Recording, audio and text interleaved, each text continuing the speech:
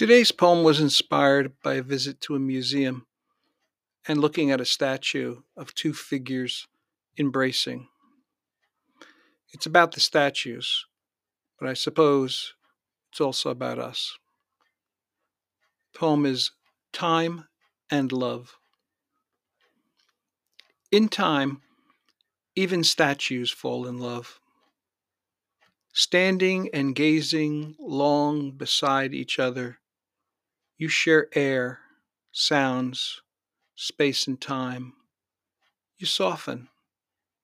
Fingers merge with hair and, gallery closed, hard edges become soft flesh.